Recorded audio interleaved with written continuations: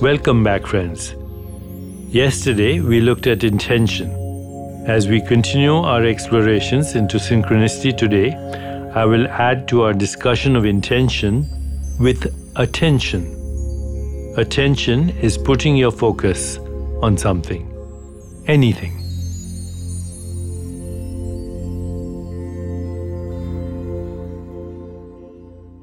So if I tell you, put your attention right now on your toes, that's attention. Put your attention right now on your naked skin touching your clothes, and that's attention. Intention, once you put your attention somewhere, you activate that. So now, instead of just putting your attention on your toes, wiggle them. That's intention. Now that you get it, okay, raise your hand. That's intention.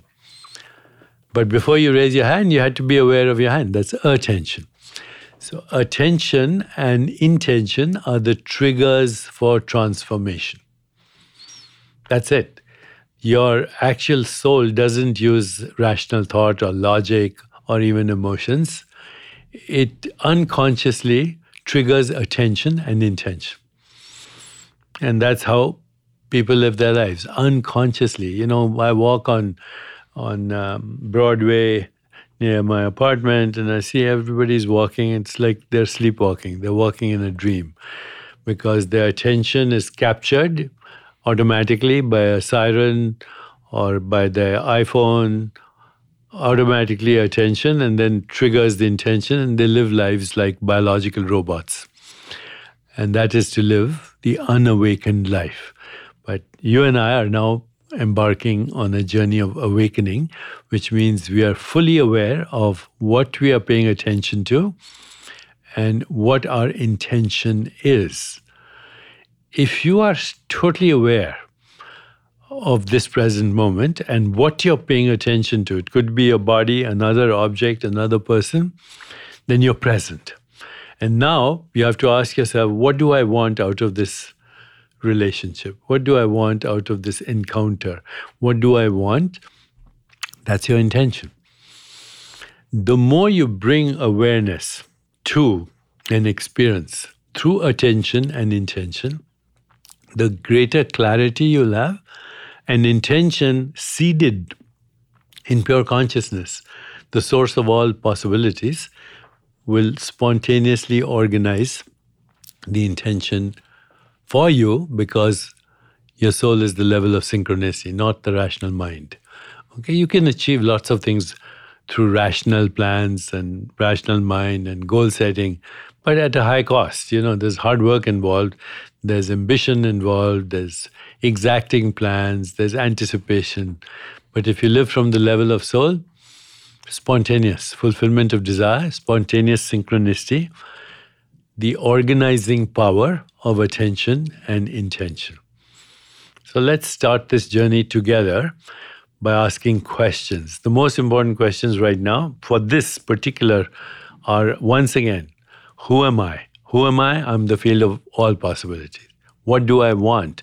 I want fulfillment of desire. I want the elements and forces in my body to be in synchronicity with the elements and forces of the universe. What is my purpose? To serve my unique talents, to express my unique talents, my unique skills in the service of other beings. And when I do that, I orchestrate synchronicity too. Service is the highest possible activity, and highest possible activity is that which is good for you and good for other people. So always remember that the goal of all goals is happiness. Whether you want to make more money, it's because you think it'll make you happy. You want a good relationship, you think it'll make you happy. You want to have good health, you think it'll make you happy. So remember, happiness is the ultimate goal of all goals. What you want is happiness for you and everyone else. That's your purpose, ultimately also to wake up to your true potential as infinite possibilities. What are you grateful for? The fact that you exist. That's a great mystery. So when we start to live to this level of our existence, and we also start to be grounded in this level, we begin to start to experience synchronicity, good luck, and soon it becomes so overwhelming that when it's not there, you miss it. And that reminds you that you're back to your local mind. The local mind is the ego mind, it's the individual mind, it's individual consciousness. It is operating within space, time, and causality. It is time bound. It is rational. It is conditioned into habitual ways of thinking and behavior. It separates us from the world. And it always thinks in terms of me and mine, and it is dominated by fear. But when you start getting to the non local mind, you realize this is your real identity as spirit, as soul. This is your connection to universal consciousness or pure consciousness.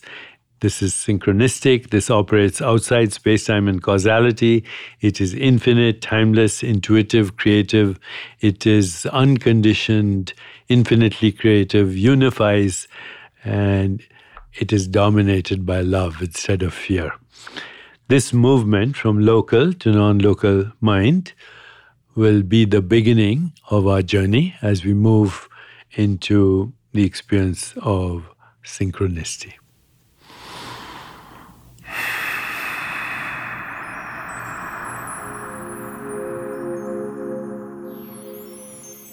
Please join me to calm the mind and center your day with tomorrow's meditation.